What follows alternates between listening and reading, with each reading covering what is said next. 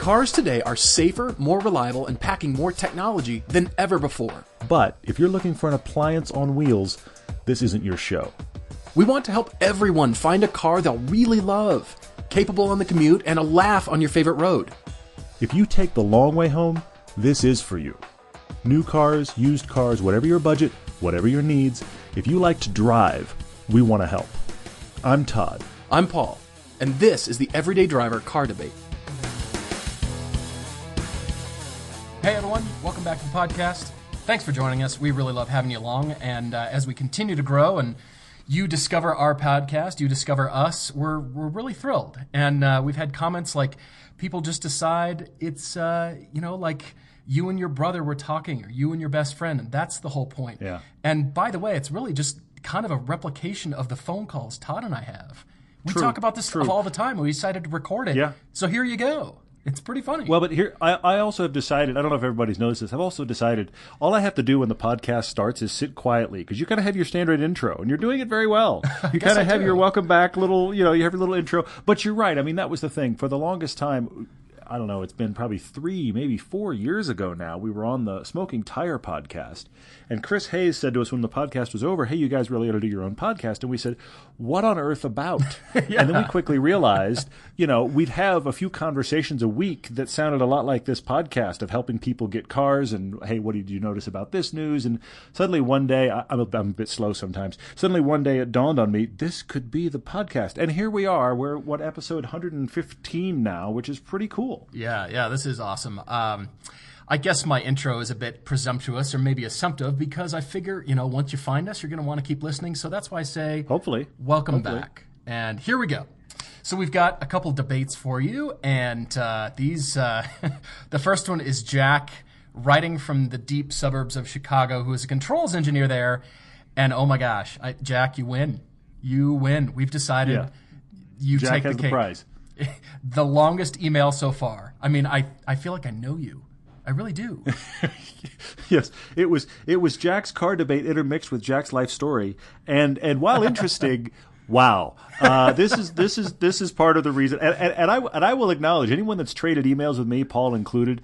I can bury you in a wall of words. So maybe Jack is like me. Maybe he's one of these people that types just about as fast as he thinks, because I type kind of crazy fast. Oh yeah. So maybe it's that.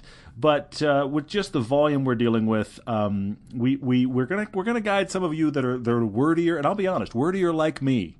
But we're gonna guide you toward headlines. Think in headlines. Exactly. What's the stuff we have to know? Because Jack has there's good info here though, and so hopefully we're gonna help Jack and his wife. They're a young married couple. They have a kid on the way. Congratulations on all fronts, and they're trying to figure out what do we do with the car we like, and where do we go from here, and lots of information in here. We're going to try to work our way through that. We have another one coming up, which is Simon writing in one of those kind of 2 degrees of separation things. Simon is writing in for his girlfriend, Tiffany. That's kind of a twist, but that's a cool one, too. Yeah, we've had people write in for their wives, girlfriends, their fathers, husbands, all kinds of stuff. And I think it's always fun to shop for somebody else.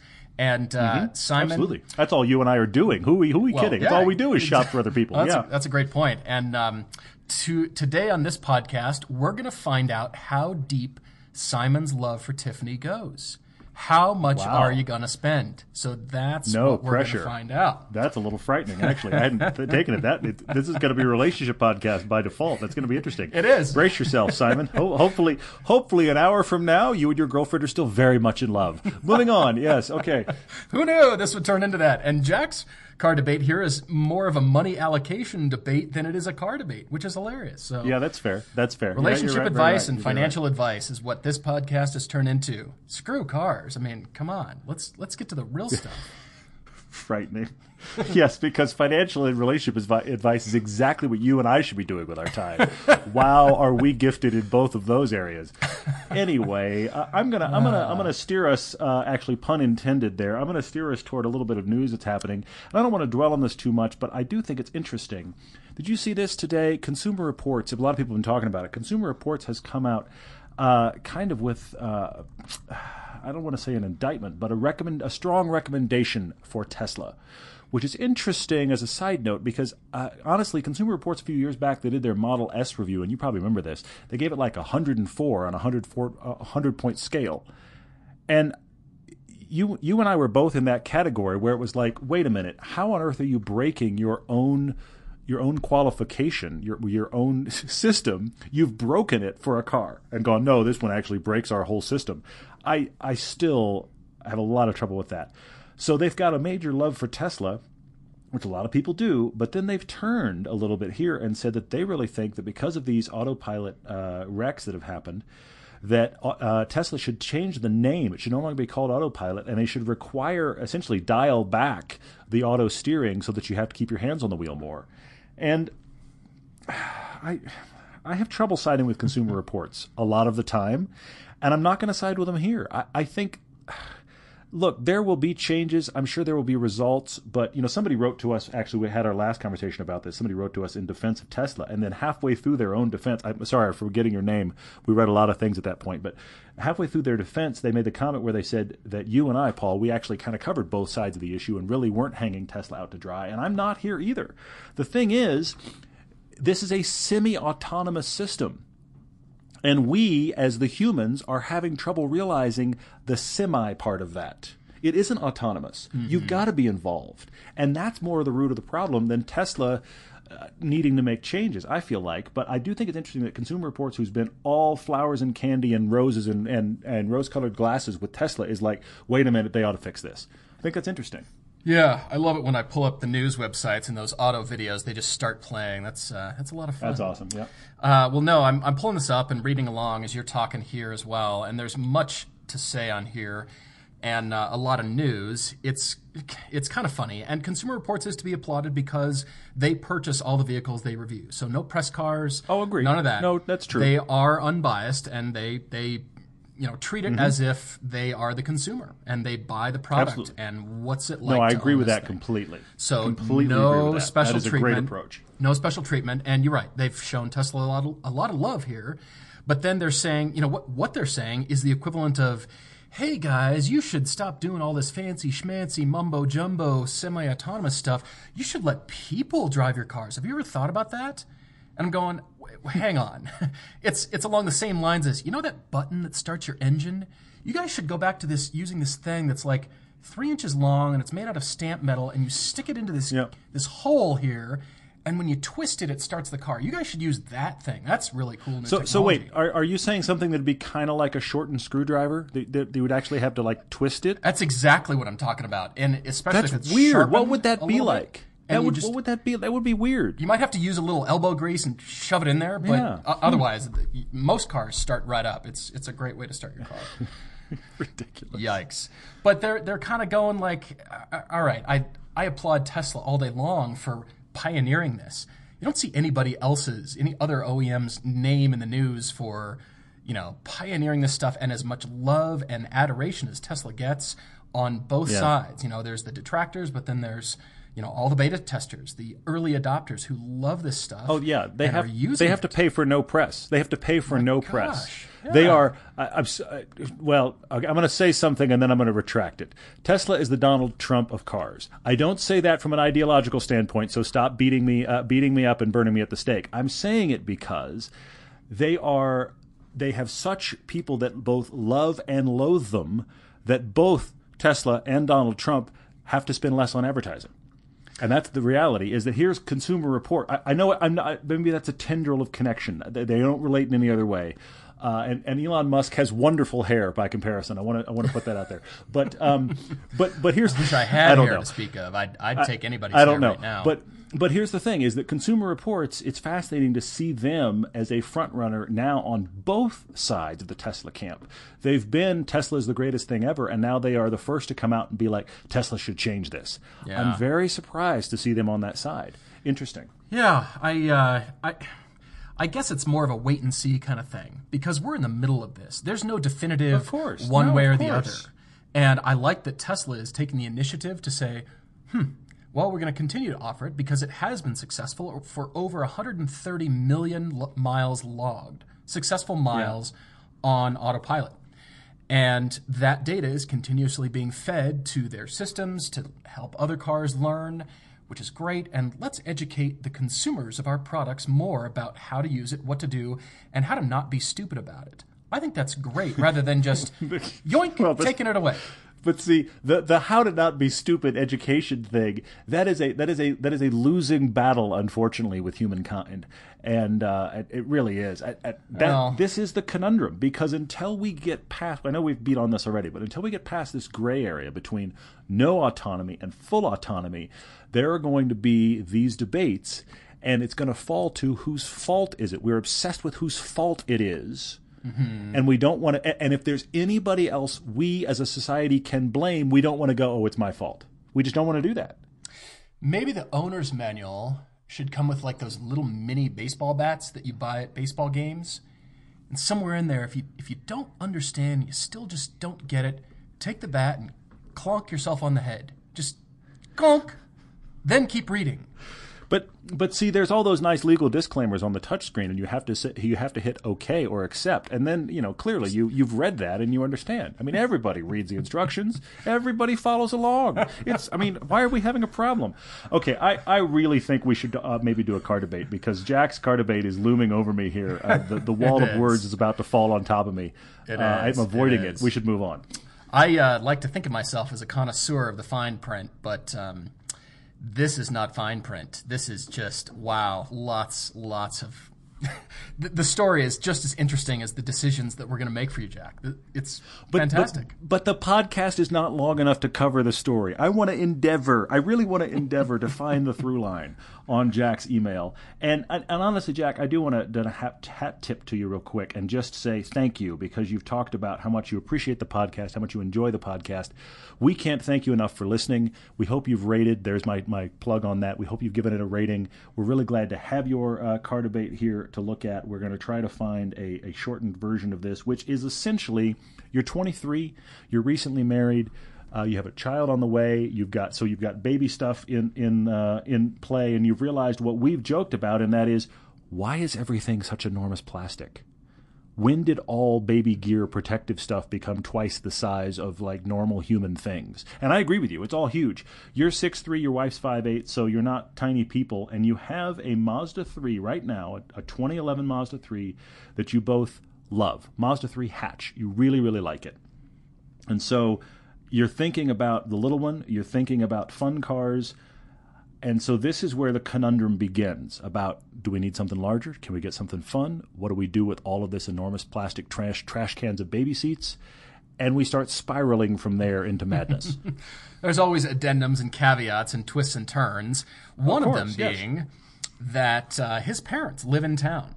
And apparently they own a silver on saddle leather NC Miata. So that third generation Miata, which Todd and I have driven extensively and really shown a lot of love to. Great car. So there is that as a little bit of an outlet. It's not yours, yes, but it sounds like you can kind of wheedle and get it out of your folks whenever and go take it for a drive. So there is that little sort of sports car Band-Aid that is there to, cover up the wound sometimes. But it's an outlet. I get that, yeah. It doesn't always scratch the itch, which we understand. And so what he's asking here is, if they were to sell this Mazda 3, which is fully paid off, congratulations, that's excellent. Mm-hmm. Combine that with about $10,000, which means they're looking at about $20K to spend. Now, their lives are changing, as you've heard already. Their lives are changing, but the itch is still there. So there's his wife to consider and her needs for an automatic, and then his to consider, which is, I still want something that's in the realm of sporty and in the realm of something fun. It doesn't have to be a hardcore sports car. Obviously, that won't work. And then this other twist. Did you read about their farmland? It's not often, but they have a farm plot that they cruise out to in the summer, like think muddy shovels and rakes and buckets and muck that go in this car. So, it doesn't need to be a hose-out mobile like a Jeep or a Land Rover Discovery or something like that, but it needs to, be durable. So he's kind of thinking, do I go do it all? Do I buy two cars? I mean, welcome to the American dream. Mountains of debt, a mortgage, a baby, a house. Multiple cars in the driveway.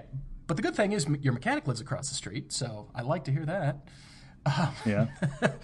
Well, like I said before, I kind of feel like we're back to almost more of a, how do we allocate funds here? to fit this point in your life.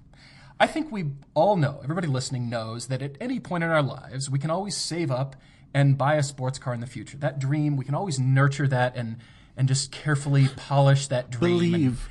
We will believe it will happen. That can always remain. So you've got to solve things first. You've got to solve... I mean, you are now a family man, and you've got to solve the needs here first. And so that's kind of where I aimed. But I did hear you. I still considered your desire for something sporty. And I want to lead you through my choices and kind of where I went down this windy road. And then I arrived at something I think you haven't thought about. But it is a car we have recommended before in the podcast. Okay. We have called it out and recommended it. But I'm curious to know what you came up with and where your thoughts are here. Well, here's the struggle that I had for Jack. He's in the Chicago area, and he said that, as a side note, he said he'd love to come out for the Cars and Coffee part of our Chicago Track Day. And I want to mention really quickly, we'd love to have you. Yes. Now, obviously, the birth of your firstborn may preclude that, and obviously, yes. I will also say Bring this, your Jack. newborn. We would love to meet you, but if your wife is in labor and you show up at the Cars and Coffee, I will be mad at you. Go be with your wife, okay? I'm just going to put that out there. I'm a car guy through and through, but yes, it's all about priorities. We'd love to see you if possible. If not, trust us, we get it. But the struggle for me here is I feel Jack's tension between the responsibility part of the equation and the I genuinely want a fun-to-drive car. Mm-hmm. So I had a lot of trouble, and I think you may have solved it, but I had a lot of trouble just going with the one-car option. And I am going to push you toward 2, Jack. I'm going to say, looking at your situation, toward 2, you have a tiny commute. And actually, you've mentioned in here, in your story, you've mentioned that your wife has a tiny commute, and your commute is halfway through hers, so she drops you off and picks you up, which is why you've gotten away with one car. So you're not putting a lot of miles on anything. If you have 2 cars, what that does is it takes away one of your problems, which is what if it's all 3 of us, including the big baby seat? Well, if you have 2 cars, you've solved that. And the second car can be your fun car. So my first question that is nowhere in this discussion is, why aren't you keeping the Mazda 3? Yeah. Why not just keep it? It's not discussed in here. It's either... it's paid that's for? The big conundrum. Yeah. It's paid... Here's the thing. It's paid for... It's a family hauler. Look, you're talking about maybe we need something bigger, but you're saying maybe we need something bigger in the fact that all 3 of you are going to have to go on this commute. Another car solves that. Now it's whoever is driving the baby around. Your wife is driving the baby around with the baby seat behind the passenger seat and the passenger seat pushed up. There will be those rare times when it's all 3 of you having to go somewhere, but I believe you can suffer through that. I do. It's a hatch. It's a Mazda 3. You love it. It's paid off.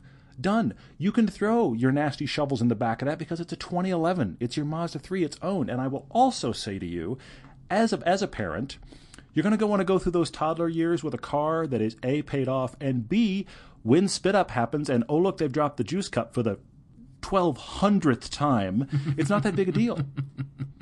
Okay?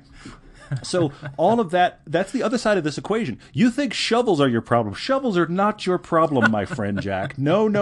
The problem is you're driving down here. This will happen. You'll be driving down the road and suddenly you will think, dear God, what is that smell? That will happen. I guarantee you that will happen. And you don't want to be thinking about, this is our new car while you watch the apricot whatever it is that has just come back up out of your child. Okay, I'm painting the picture here because my point is, Mazda 3's paid off. It's not too precious. It still runs and you like it. Keep it. Just keep that car. Make that the family car. It's the hatch. You're done. Go buy a fun car with your $10K that you have. And I have like 3 options there. 3 thoughts there, but I'm curious where you went, Paul. That just made me think of linoleum floors that looked like spilled Cheerios. So then when you spill Cheerios, it won't matter. Solved. Nobody cares. But see this is the genius of the dog though. Oh, you don't realize how vital, cuz like I have a dog. Dogs are awesome. I'm a dog person. Dogs are fun, but you don't realize how vital a dog's desire for human food can be. It's an annoyance until you have the toddler. Then you realize I have a walking vacuum. This animal is serving a purpose. It's walking along behind the toddler and picking up what gets dropped. Perfect. Done. Granted, my son's almost 7, but I clearly remember these years, folks. Oh my gosh, that's hilarious. It's like when, dogs can sleep through earthquakes, vacuum cleaners, loud people, but as soon as they hear the slightest ripple of the cheese wrapper, they're in your face. Oh, what? Yeah. It's amazing how those animals learn sounds that are associated with things that they like. And I swear to you, the world could be ending and my dog would hear the cheese drawer or the peanut butter jar opening. Those two things, she's at your heel. Nearly Done. silent. She's there. You open a peanut butter jar, you dropped a feather. Anyway. All right, Jack. I thought of Audi Allroads. Help us out here. And I thought of Volvo V60 cross countries. Okay. But they were too expensive. And by the way, I'm advocating sell the Mazda. Okay. Despite the discussion going on currently.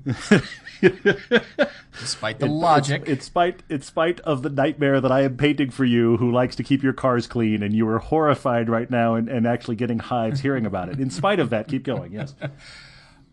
Why do we get rid of cars? Really, we could keep our cars almost because those forever. car debate guys told us to. That apparently is becoming a growing trend. Go on, yes. If you'd like to send us a blame email, please write to us at... we'll get them, and it's all the same communication. It will happen. So I guess, I understand, and you're wanting to branch out, although I will say, you're 23, you've got lots of time. Lots of time. True. Yeah. But with that in mind, after everything you've driven, more Mazdas, Subarus, Hondas, Jeeps, Nissans, Toyotas, and more Mazdas, after I thought of the Audis and the Volvos, that Subaru that you used to have, Todd, sprang to mind. So then I thought, yeah, I hear that. WRX wagon. I thought of that in passing. Keep going. Yeah. Like, an Outback sport wagon, but I thought you'd hate that in an automatic transmission. You'd like that choice for about 9.8 minutes, and then you'd send us the blame email. Yeah. So that led me to a 2011 Audi Q5 with the 2-liter turbo engine for $19,495 with 71,000 miles. All right. Now, all right. This is higher miles, but I am taking into consideration that thing you just pointed out is the very, very short commute. And it's got a lot more space. You fold those seats down. It's a lot more comfortable. The one I found is gorgeous. Now, you're buying a higher mileage car, but the mechanic does live across the street. And so there's that symbiosis there. And then I thought, well, shoot, if we're talking about Audi Q5s, who do we know that's bought a 2010 Cayenne for $20,000 and has produced excellent videos? Who do we know? I couldn't think of anybody. Wait. Give me a minute. It's going to come to me. Yeah, I hear you. Keep going. All right. So what about a 2010 Cayenne for $19,900 with 74,000 miles on it? I got in yours yesterday, and I was just, again, impressed by how solid and well-built that thing felt. It's got 80,000 miles on it. You just had all the service. You did that great video. I'm just going, this is a real buy here. It's funny. I hadn't gone there. Now that you're there, I do see it. I could see how that would work for what Jack wants. It has a fun factor. It has a family haul factor. Obviously, these are the two things that we love about it. Yeah. I'm going to stay with my two-car scenario, but I see where you are. Because I'll be honest, I don't know that I would have wanted the Cayenne when my son was a baby. Sure. But... Well, I have one more. But I do think you've solved the conundrum to some degree. Keep going. One last one here. And again, a car we've recommended before, 2011 to 2012 Acura TSX Sport Wagon. I found you one in black automatic transmission in Houston, Texas for $16,600, 46,000 miles, 49,000 miles on it. Done. What do you think, Jack? What do you think? Put that on a trailer. How is it getting to you? Done. I do like that idea. I do. That's where I'm at. Yeah. Okay. Honestly, you went good places that my brain did not go. The only place in your scenario that my brain did go is I wondered about the Saab 9-2X until I came back to the fact, and I did like that car. I still like that car. Saw one the other day on the road and was like, I still love that car. It's very cool. But the conundrum there is the fact that you have to have an automatic for your wife. And honestly, I never heard anything good about that car in automatic. Anyone I knew that had one in automatic didn't like it half as much as I liked mine. You really want to be able to wrench that engine around. The automatic's not a very good one. That's what steers me away from the 9-2X for you, though otherwise it does solve a lot of the boxes. And it isn't really any bigger than your Mazda 3 hatch, which leads me back to keep the Mazda 3 hatch. Yeah. Let the shovels and the toddleroo and the Mazda 3 hatch. Done. Perfect. But for $10,000, you do have fun car options. I mean, your parents have got an NC Miata you could get access to. You could get your own NC Miata for $10,000. You could.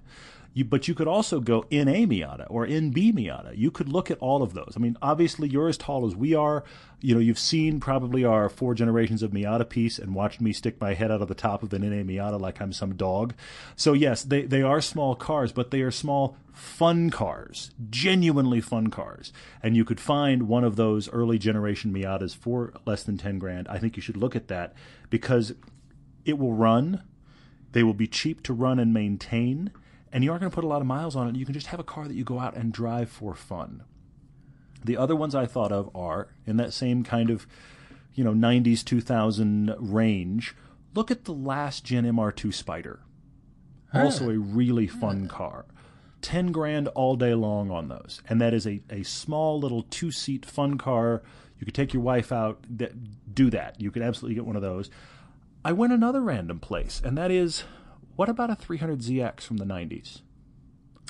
Yeah. One like I had. Yeah. Z32. Look, this is a also larger car. It's not as small and chuckable as these Miatas and MR2s, but for $10,000, you could get yourself a nice one. You could get yourself a really nice one. In general, they're just going to run. Now, the more you get one that somebody has tuned and cranked up the turbos and blah, blah, welcome to a maintenance nightmare. They aren't easy to work on because the engine is so crammed in there to begin with, but I think you would enjoy that car. They're just fun. They really, really are. And they look pretty classy still. And so I think 300ZX is worth at least trying to find one and drive one if you can find a clean one. That's the difficulty. Some of them out there are $3,500 and they look like they've been used, for a cow pasture car. So, some of them are really, really beat on. They've been used in that land you keep talking about with the mud on it. That's what that 300ZX was used for. That's why it's $3,500. So anyway, so be careful shopping for that. And then I will also go wild card, because I have to say it. You could start trying to find that needle in a haystack car. You might find yourself an early gen Boxster that's been well taken care of that is that cheap. You might find, some other 90s sports car that you like that's that cheap. You might find yourself a 350Z that's that cheap. I think you can really look at 2-seat rear-wheel drive sports cars and start looking around. I would literally start looking in your area, pick like an Auto Trader or a Car Gurus or something with a good filtering system, and look within a few hundred miles of you at a price point and whittle down your choices to rear-wheel drive and 6-speed and coupe body style and see what's around, because I think you'll surprise yourself. Keep the Mazda 3, get something fun. I'm staying there. I just got this crazy idea as you were talking. It's been formulating. Uh-oh. And I'm birthing this idea now. Jack. And I'm frightened. All right. Jack, baby.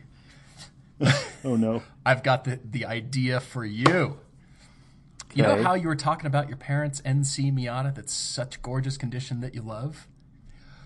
Why don't you turn on the salesmanship and you really love me, don't you? And offer to buy it from them for $10,000 with the permission that they can come drive it from you. They can come over to your house and drive it whenever they want.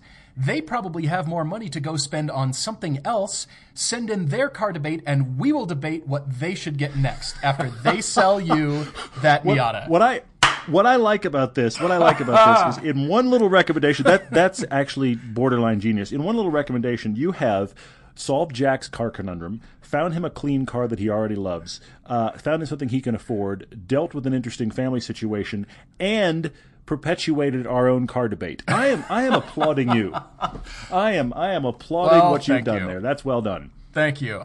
It occurred to me you were talking about Miatas, and I went, well, who do we know that has a Miata? Well, his parents do. Yeah, you're right. You're right. And his problem with that is it's not his, and it doesn't live at his place.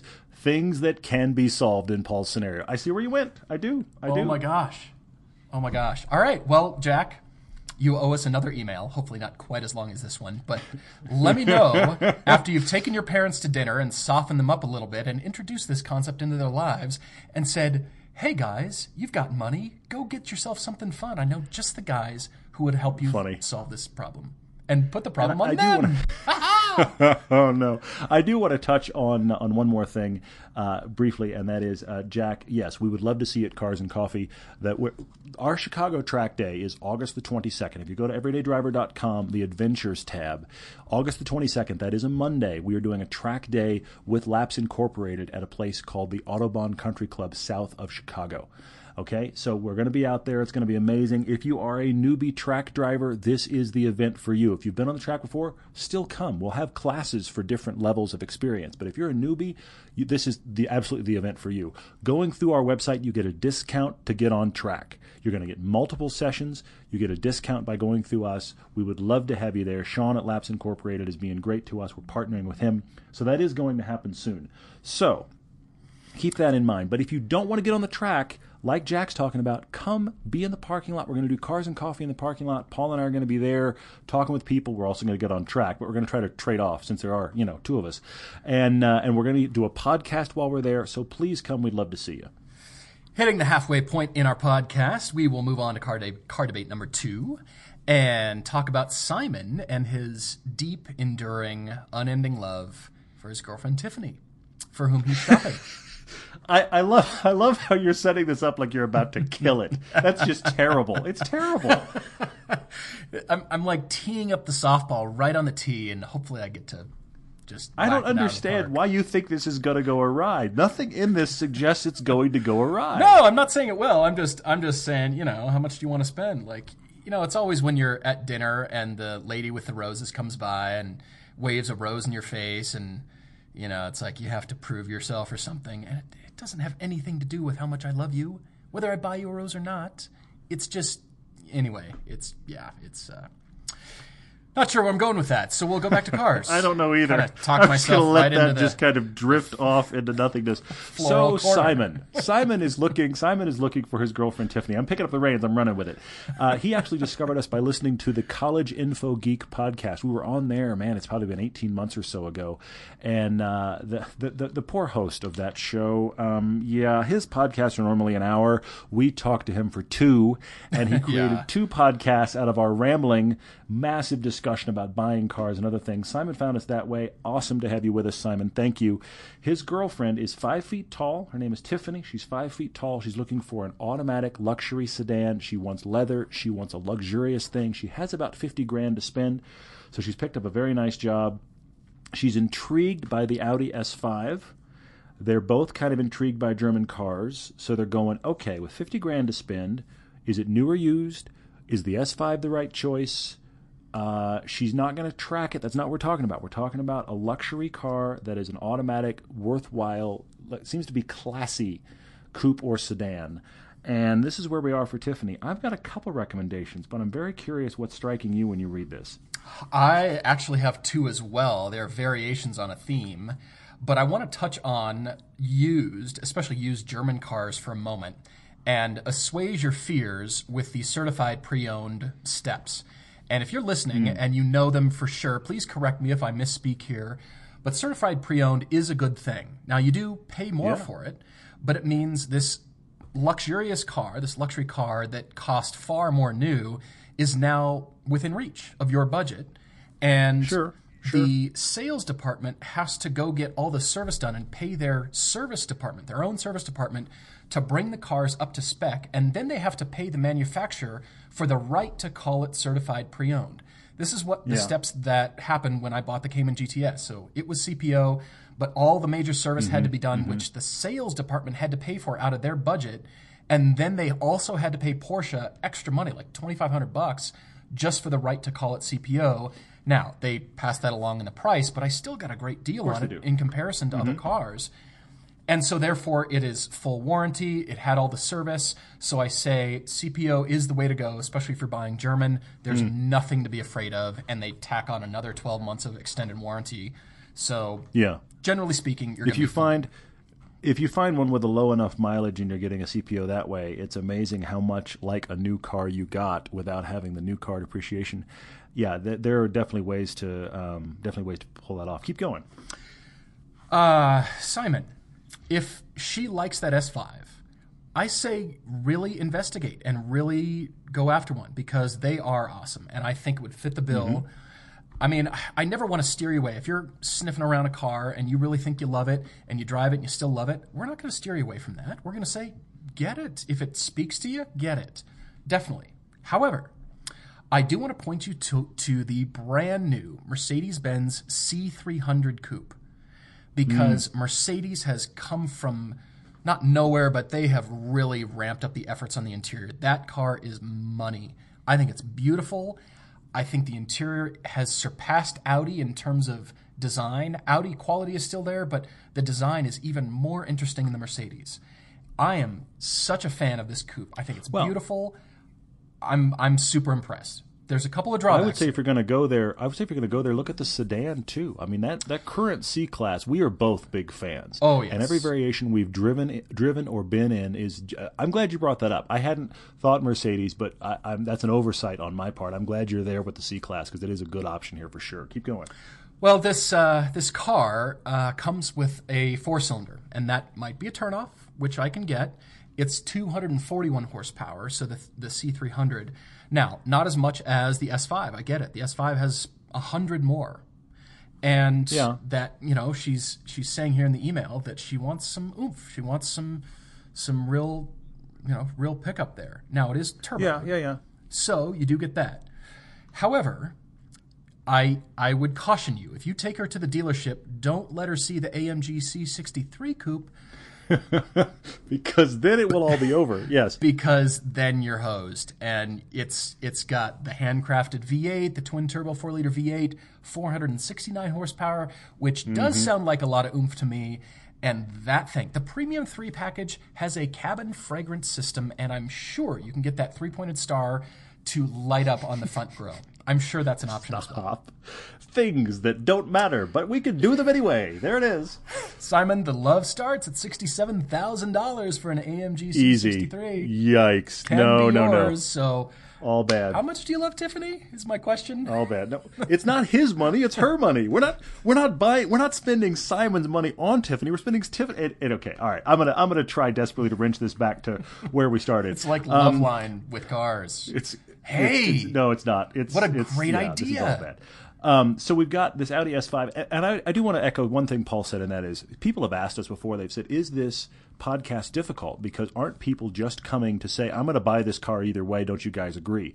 Sometimes that's true. Sure, but sure. One of the biggest things that we really try to do is just get you to drive some variations, so that even if you buy the car you've already got your eyes on, you can. It's not just because I like that car, I'm going to go buy that car.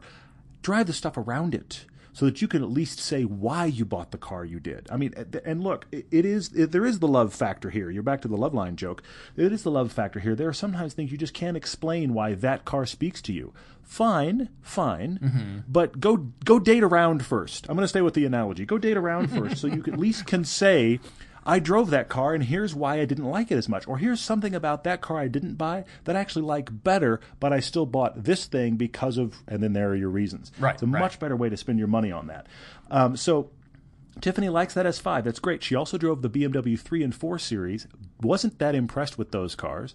A little bit uninvolving as far as she was concerned. And now she's going, wait a minute, should I try to see if I can stretch and get an M2? Which gave me the idea. No M2. Don't do M2. But go shop for an M235i. Yeah, great choice. Because you know what? It's going to be more chuckable. It's going to feel smaller and a little more interesting dynamically. I realize it's not what she's shopping for, but just stay with me. Than that S5. But yet, if you want to cruise across, I drove across LA in that car. It's a great interior. It's a fun, nice place to be. I think it is a worthwhile contender. You don't have to worry about the wait for the M2. You don't need we've got some good M2 videos coming. You don't need the hair on fire reality that the M2 has, but don't think for a second that M235i is slow or uninvolving. It is both. So I think that is really worth it. I will also say to you, you've asked some questions about German cars and reliability. With this kind of money, lease your car. Go to BMW, lease yourself an M235i for 2 or 3 years. It's absolutely in your budget. And then in 2 or 3 years, guess what? Everything that's happened to it, hopefully nothing, has been taken care of. All of your maintenance has been done. In 2 or 3 years from now, she can decide, what do I want to do now? If you want to go German, I'm going to say lease to you. I think you're a perfect candidate. And then I have one other idea, but I want to see if you've got anything else. That's really where I stuck with. I like your leasing idea because that's where all the CPO cars come from. People lease them for a couple of years, and then those cars come back. They're CPO cars. They're great. They're great. Yeah. And if she wants to buy, that's a great place to buy. But I'm sitting here looking at budget and a consideration and interest in new German cars, and I'm going, don't buy, lease. If you can, if she's got a solid job, why not? I know a guy actually here in Salt Lake, not really a car guy, drove terrible, and I haven't even told you this whole story, Paul, drove terrible American, 20-year-old cars his whole life, and 3 years ago jumped from a, late 90s, early 2000s Olds 88, jumped from that to a brand new leased 3 Series BMW. Just jumped one day. And I was jaw-dropped. I met him, was like, what did you do? Because he's not a car guy. This week, his car changed. He just got himself out of his BMW lease, and he got himself into a brand new A4 lease. He's just trying stuff out. And I could not applaud him more. So I'm just going to say that to you here. I will say one other thing. If the German thing just genuinely concerns you, okay, that's fine. I'm going to say something you haven't listed and you should at least go look at in this discussion. Have her drive the Lexus IS series and the Lexus RC series. Get as high in that hierarchy as you can. It's a love or hate it styling, I get it, but great interiors. Those cars just run. The service experience is second to none with Lexus. They are reliable. If you're shopping in this world, you need to go look at those. Yeah, that RC Coupe is pretty nice. I could see that. But the IS is great too. The 350 S Sport that we drove, that car's got punch. It's got good dynamics. You have to go F Sport, and I think you should go 350, frankly. But that IS is a worthwhile contender here. Yeah. Gosh, Olds 88 to a BMW 3 Series. That's like the other end of the solar system. You can't even see between those cars. That's wow. Yeah. It's like learning to fly in a Cessna and then promptly jumping to the space shuttle. I mean, it's just that kind of, I can do this. I mean, it's just, what are you doing? Are you still breathing? So cliche. I mean, jets, whatever. Let's go space shuttle. Yeah. Holy moly. Exactly. But congrats to him. So we have many Facebook questions, as always. Thank you, guys. You're burying us in Facebook questions. We could do podcasts just on Facebook questions, and I'm sure those will happen. Yeah, we could. I picked 4 out of 30 that you guys posted, which is great. 4 we haven't heard before. I picked 4 of them. I think you picked some as well, Paul. What do you have? Yeah, I've got 4, 5 if we've got time here. But I'd like to start with Greg Scantlebury, who asks, would you ever not buy a car because of the stigma it carries? What do you mean, like a Tesla? Well, Tesla now carries stigmas either way. Whoa, that was like going in for the sucker punch. Keep going. All right, fine. I mean, that was like the juiciest of low-hanging fruits. That was just ripe and delicious. Anyway, no, Teslas now carry stigmas either way, and I would buy a Tesla, honestly. I think they're brilliant pieces of engineering. I think the engineering doesn't stop. And from what I've learned of being on campus and meeting the designers and engineers, once the car is in production, they continue to develop the car, as we've seen. And absolutely. I think that's pretty interesting. They don't just call it done and we're good, on to the next one. No, there's still a lot of development. They make changes, updates, and they show that love to their customers. So, I mean, Teslas have the stigma of, you can afford it and you're an early adopter of technology and that's pretty awesome and they work and they're great. It also now has the stigma of, what we're hearing in the news. But, any car can be abused one way or the other. Any product or anything. If you ignore it or don't follow the instructions or whatever it is, Tesla's notwithstanding. So I don't, it's not a knock against them. So therefore, it would depend on the car. It would depend on the car. I mean, if we're talking like a mid-'80s Alfa Romeo Quadrifoglio that is just never starts and never runs, that's a stigma. I probably wouldn't buy that car, but, it depends on the car. So, that's just where I'd leave it. That's interesting. I will say I struggle with this question a little bit because my short answer is no, I would buy whatever. But then when I think about it further, every car, pick a brand, go Porsche, go Classic Muscle, go Tesla, go Corvette, go Mustang, pick a brand, pick a car. Mm-hmm. It has some sort of, all owners of that car are like fill in the blank, whatever you're talking about. Yeah. we are absolutely guys that are like, take the badge off the hood, drive what you love. That's absolutely what we're like. Yeah. However, what I think you have to do beyond that is you have to be aware of what is the stigma of this brand and operate in a way that you are yourself and you introduce yourself beyond that stigma. I'll give you a fantastic example. My beautiful, awesome wife now drives a Porsche Cayenne in Park City, Utah. And she's a very solid driver. She's a very solid driver. Yeah. But she is now driving a rolling stereotype in this town. And I told her, I said, babe, be careful because you're now in the mind. Look, we got that car inexpensively. We got it for $25,000, okay? But in the mind of everybody you are now passing at high speed, you are a rich white woman in a Porsche Cayenne. Be careful.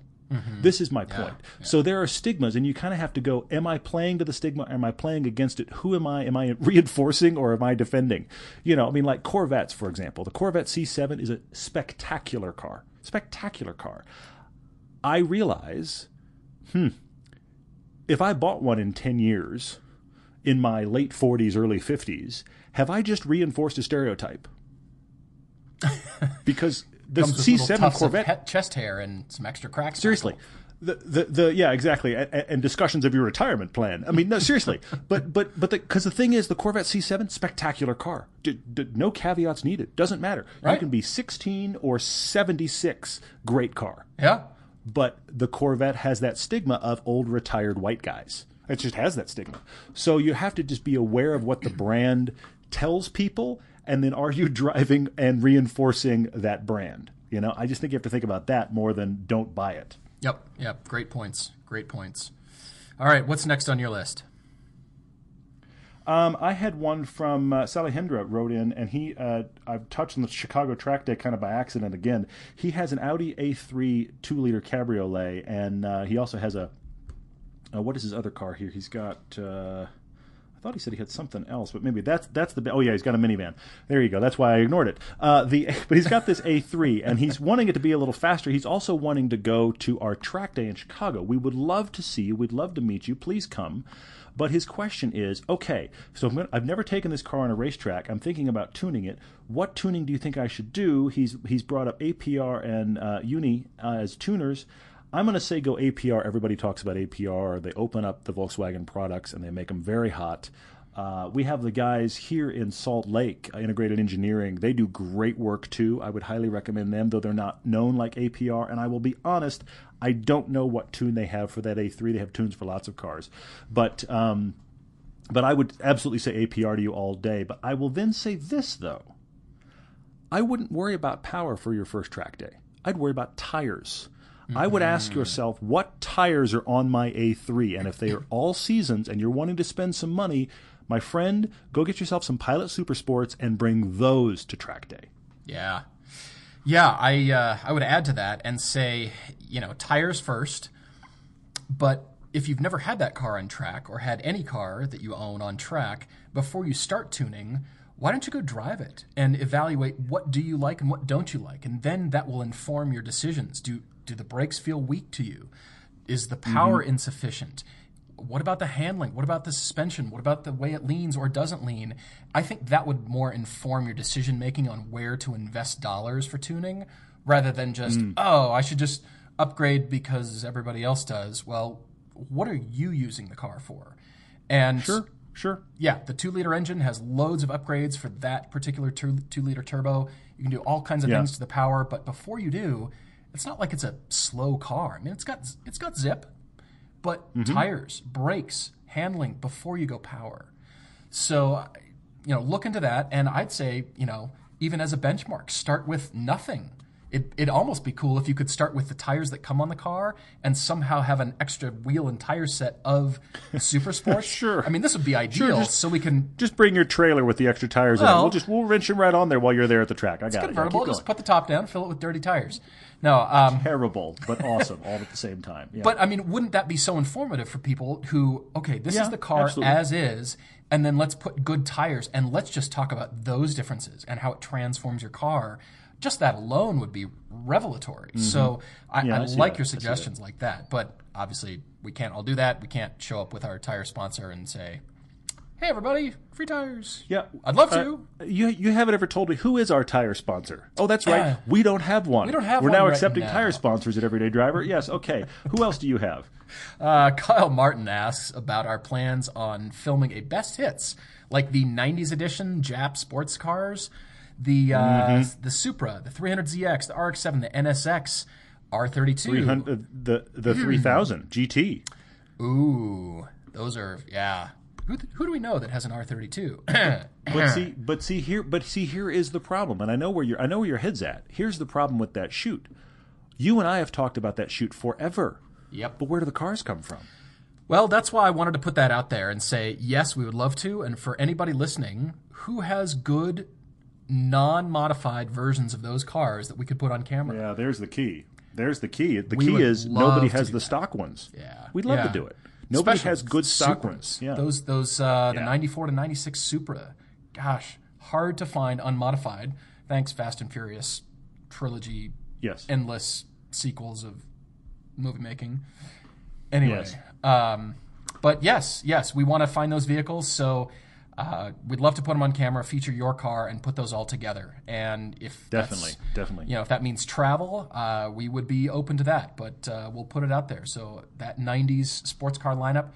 That 3000 GT. I saw that VR4 in town the other day, and I went, "Oh, that still exists. You're driving it. Why are you driving that car?" Yeah, yeah. And that's the thing. They're rare, but when you see them, I mean, I don't even necessarily think that is the hero of that group, but that I feel like is the rarest of that group.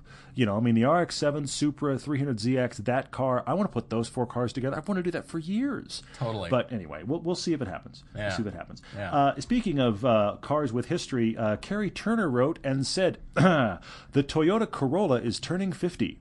Can we expect a 50 years of the Corolla film from Everyday Driver?" Man, to which wouldn't I that be say, watched? Yeah, to which I say, no, you can't. I mean, talk about a waste of our time and money. Because let's be honest, what would we do? Talk about the fact that this car's gotten worse? Talk about the fact that it's not enjoyable? And I've kind of made the film. Film's done. There we go. Finished. No, we'd start with the level of hate. We would start out with the first gen and say, I hate this car. And then the next generation would be double the hate. And then by the time we get to the last one, we're just...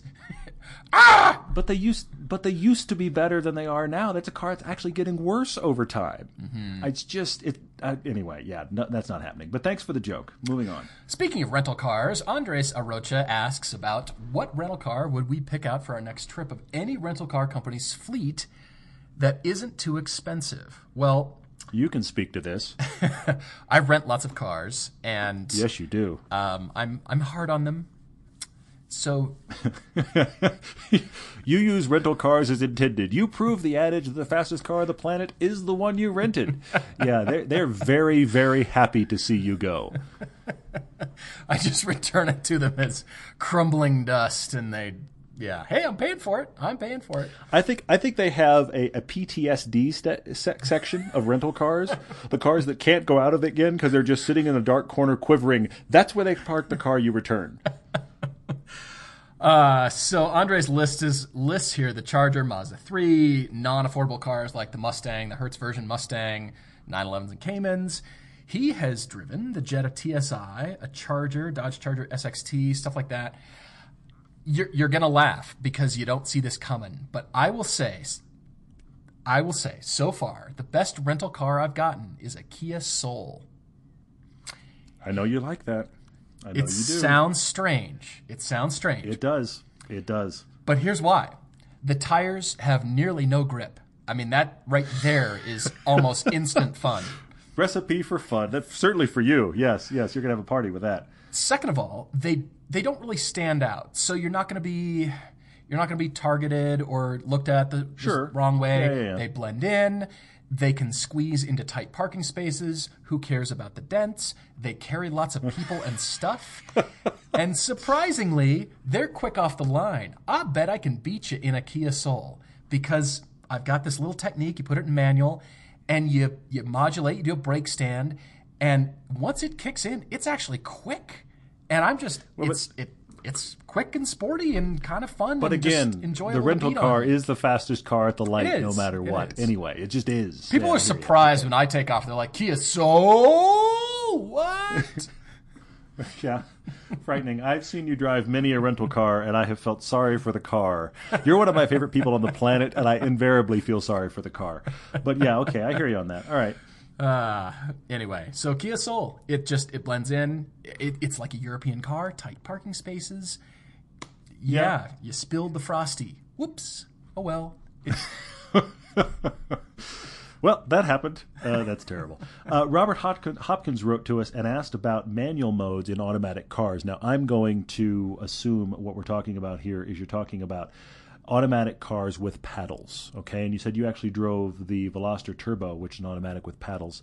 And your confusion is you've read some places where car enthusiasts, car journalists, have driven cars that are automatics with paddle shifters and left them in auto mode during their review, and that astounds you, and you wonder how that's possible. Isn't that far, far worse? And what do we think and what do we do? And I would give you this kind of short answer, and then I'll explain it a bit, Robert, because it's me.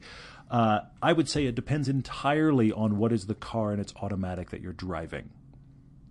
Because, too specifically, Porsche's DSG, Porsche's PDK, Volkswagen DSG, Porsche's PDK, and BMW's DCT. Those are two that I have done both. I have absolutely put it in manual mode and worked the paddles and pounded on that transmission, and it's been great. And I have also been on tracks with it in automatic mode and been quite stunned at how intuitive and almost like inside your head the transmission can be about, oh, it's this corner, I need to be down 2 gears, and I mean, it's ahead of you. And that's amazing to encounter. But most of the automatics of the world don't do that.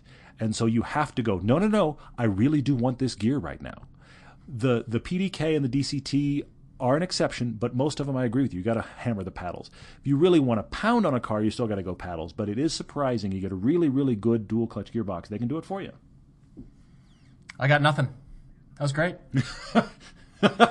And scene. I have one more thought here. I didn't know if you had another one, but I wanted to talk about Dina's thought about other track days. But did you have anything else? One last one here, and that's from Scott Lewis, who is headed to L.A. and specifically the Malibu area, which is lovely. Yeah.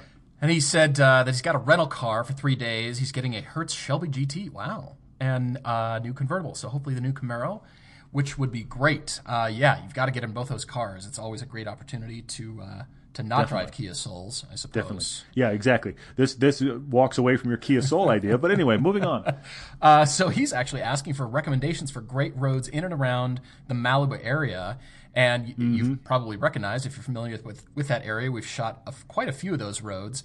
I want to recommend 4 to you, but I will ask you, if you have a radar detector, bring it with you.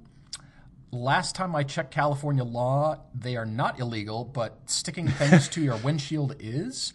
But everybody does it. Everybody has the gooseneck, and with their GPS system and their notepads and whatever else, so they're not going to pull you over for that. So they are legal. Bring your radar detector because especially, that Shelby GT, you're going to be, they might take your license away. Anyway, you must go drive the Snake. That is Mulholland Drive east of Canaan Doom Road.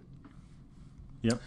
But I would say to you, I would go beyond that. If you're going to talk about Mulholland, hop on Mulholland as somewhere just west of downtown proper and drive it all the way till it hits the coast. That is a huge section of a drive. You'll go through the Snake, but I would do Mulholland all the way to the coast. It is a spectacular drive. Starts in houses, goes in and out of neighborhoods for a while. The portion with the Snake is nothing but just the Snake for a while, which is pretty cool. I would say if you're going to do Mulholland, try really hard. I'm not sure what days of the week you're there. Try really hard to do that on a weekday. Oh, yeah. Because the weekend, you won't enjoy it half as much. But Mulholland is one of those amazing roads that if you can do it all the way to the coastline, you'll love that. Yeah, and you might run into our friend Matt Farah. He does a lot of his one-takes in that area. So anyway, definitely, you could spend all your time on Mulholland, and it's famous for a reason. But there's a few others here, and that is off of Mulholland. There's a road called Stunt Road that goes all the way up to the top of the peak. And when you crest the hill and drop onto the other side off of its Topanga Tower, whatever that is right there, it turns into another road called Piuma Road, and it drops south towards the coast, which is also awesome. Great road. What else? Agreed. Latigo Canyon. It's Latigo's good, yeah. Latigo, Latigo. That's a fun road. And then finally Decker Road up through Decker Canyon, and you can go either all the way from Pacific Coast Highway north until it turns into Westlake Boulevard, or you could do the opposite route. You could start in Westlake Village, drop all the way down Decker Road, hit the coast, and drive back. Decker is a great road, but Decker is probably one of the slowest canyon roads you'll ever drive. You're talking about multiple 10 to 15 mile an hour hairpins. You think I'm kidding. Crazy, though. It's just welcome to a ridiculous hairpin, but it's a spectacular drop to the coast. You're going to go much slower on that road than you expect, but it is a really great road to drive. I agree with that. That's very cool. Yeah. So anyway, radar detector, key to having fun. So I want to touch on Dina's question real quick. He asked about any chance you guys could do a track day on the East Coast. Now, obviously, we're coming to Chicago area, but he's talking the East Coast, Lime Rock, Thompson Speedway, Watkins Glen, New Jersey Motorsports Park. The short answer to this is this. We would like to do multiple track days. We would like to partner with people like Laps Incorporated that we're doing for Chicago. We'd like to partner with them and do track days kind of all over the nation. It's really going to come down to two things. It's going to come down to finding those partnerships and having the money. Because obviously these are situations where we want to go, we want to encourage you guys to come, we want to set up a great event, but we run so tight budget-wise while trying to do everything else we're doing, which is the pilgrimage trip to Germany. That's happening. We're still trying to do YouTube videos. Hey, we do this podcast, in case you hadn't noticed, and we do the feature films once a year. There's a lot going on that we have to put a very limited amount of budget to. We're trying to ramp up these adventures. We're just going to have to try to make the numbers work and make the partnerships work. And I would love to do one kind of every major kind of section of the country. We've had conversations about partnering with places on the West Coast. We've talked about doing one here in Utah. We want to do a lot of them. So my response would be, yes, we hope so, and TBD, but it's just going to be levels of interest and the financials of it all, honestly. Yeah. Well, guys, thanks for sticking with us. We hope you had fun, and check out the YouTube channel. We've got a lot. Actually, today, our European correspondent Thomas just dropped the Peugeot video. He is making friends like crazy with the manufacturers over there. They're really loving his work, and he had a lot of fun with this one. So check that out. As Todd said, the Pilgrimage Adventure, that is happening, and Chicago Track Day. We couldn't beat on those more than we already have, unless we say it again. But we could beat on them more, but the thing is, we want you guys to come, which is why we talk about them so much. Go to that Adventures tab on our website. We'd love to have you join us. Both those events are getting a lot of people signing up, and they're both going to be great. We are doing both. Please come. Thanks again, guys. Have a great weekend. Cheers.